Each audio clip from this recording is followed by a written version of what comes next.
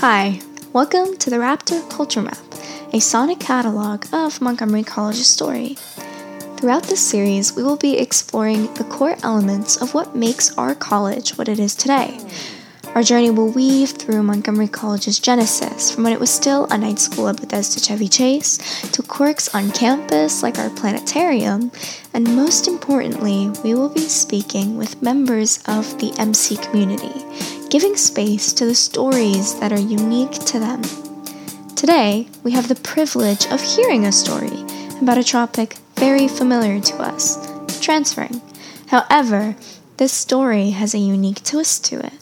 Our storyteller today is... My name is Kathy Lutter, and I have been at Montgomery College. This is my 8th year. I'm an adjunct professor of English in the English and Reading Department, and I'm also a coach in Achieving the Promise Academy.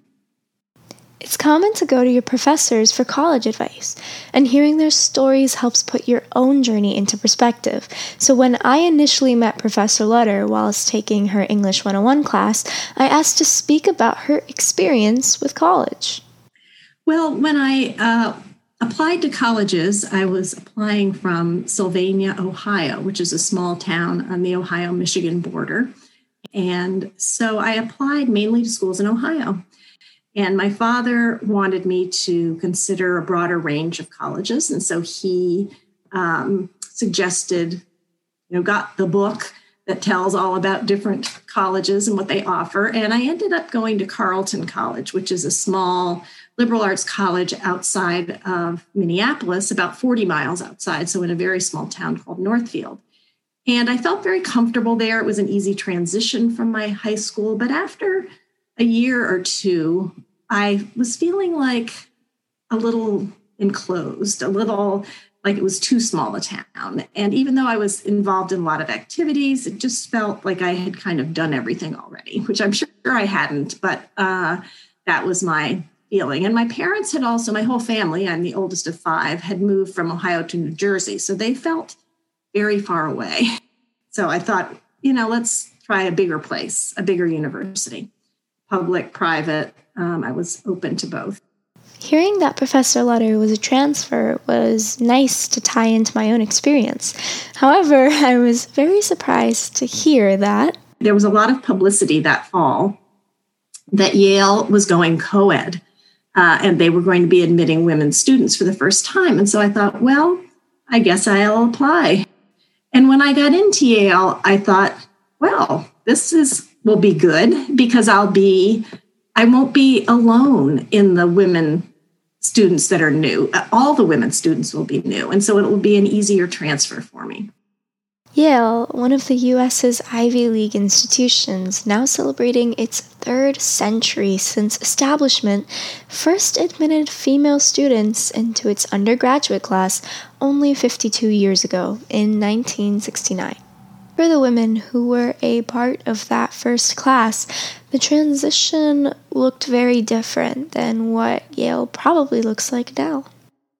We were in classes, but I was the only woman sometimes in my class. Now, that had never been my experience. I went to co-ed public school, and Carleton was a co-ed college, and that was kind of a strange experience. And there was a lot of pushback by some, not by faculty as much, but by some students and by some alumni saying, how are we going to produce 1,000 male leaders if we have these women taking up valuable spots, et cetera. So I'd say the experience made me a feminist in the sense that I wouldn't have been quite as radicalized as I was if I had stayed at Carleton. It sounds like a lot of pressure. It was.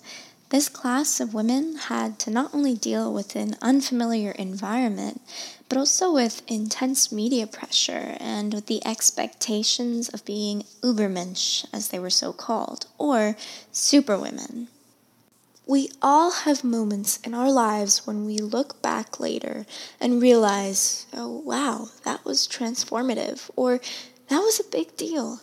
And in the moment, we may not feel that way since it's our day-to-day. But when I asked Professor Lutter about her experience, about the times where she not only cognitively knew her experience was a historical moment, but also felt it, I got a sense of the atmosphere these women had entered upon their arrival at Yale's gates. Well, you actually felt that way every day when you were there. And that's one thing that came out in the talks among the alumni at the reunion, because there was so much media focus on the women who were there.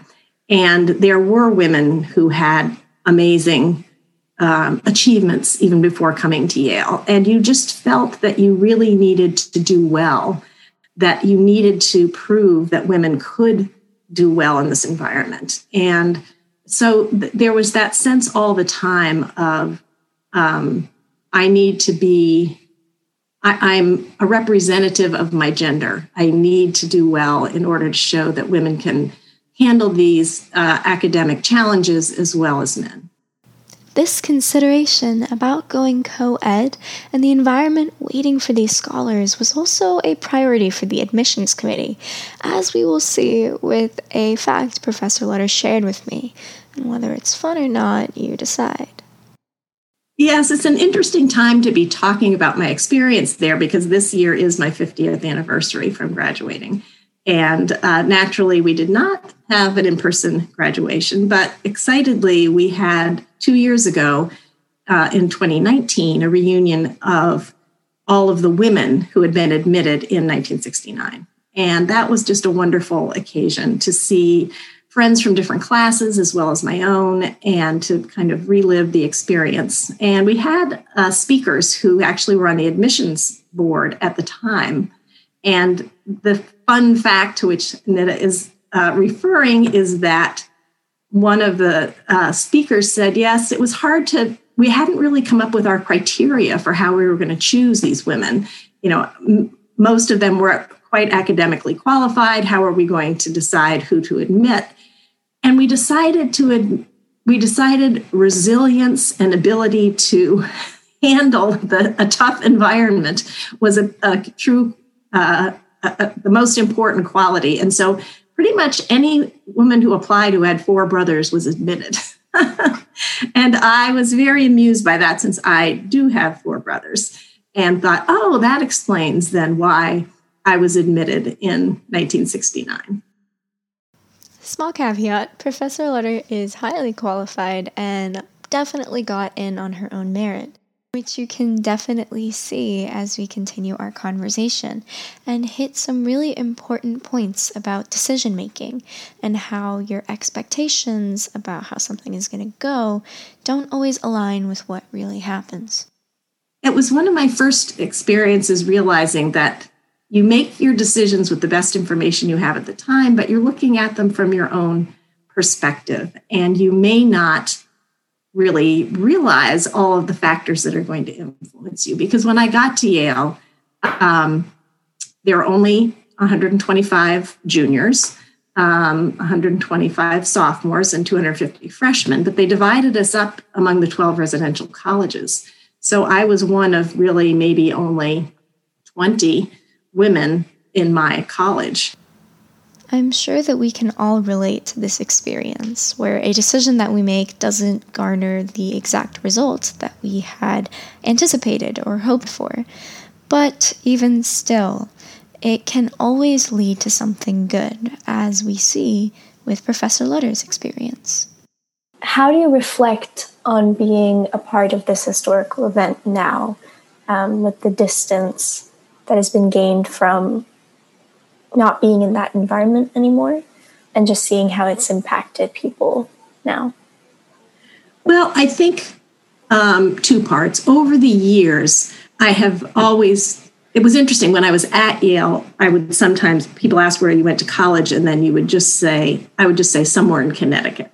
Because sometimes I just didn't really want to get into the whole Yale thing. And also, people have certain impressions of that. So over the years, in some ways I would downplay it. In other ways, I always knew that having gone to college, having gone to a college whose name is so recognizable, was always something in my favor. So I knew that I was benefiting from the experience. I think the thing that I took away from this reunion in 2019 was really an appreciation that I was resilient. I didn't feel resilient at the time. I didn't feel like I was doing an amazing thing. But in retrospect, I realized, yeah, that was challenging. And that was something that there were challenges to my identity, challenges to my sense of self-worth, and I came through it well. But I hadn't thought of myself necessarily as a resilient person. So I think my message to Montgomery College students would be, yeah, your experience right now may feel, especially with COVID, very challenging and very straining, and that sometimes you don't feel like you've done as well as you wanted to do. And yet you are showing amazing resilience by being here and persevering through this challenging time. I wanted to extend a great thanks to Professor Lutter for sharing her story with us, and also for being an encouraging and committed educator. Facts about Yale's history were sourced from the Traditions and History page on the college's website if you would like to pursue further study. And finally, if you have a story that you would like to share with this project, please don't hesitate to reach out. I am your host, Inda Khan, and this is the Raptor Culture Map. See you next time.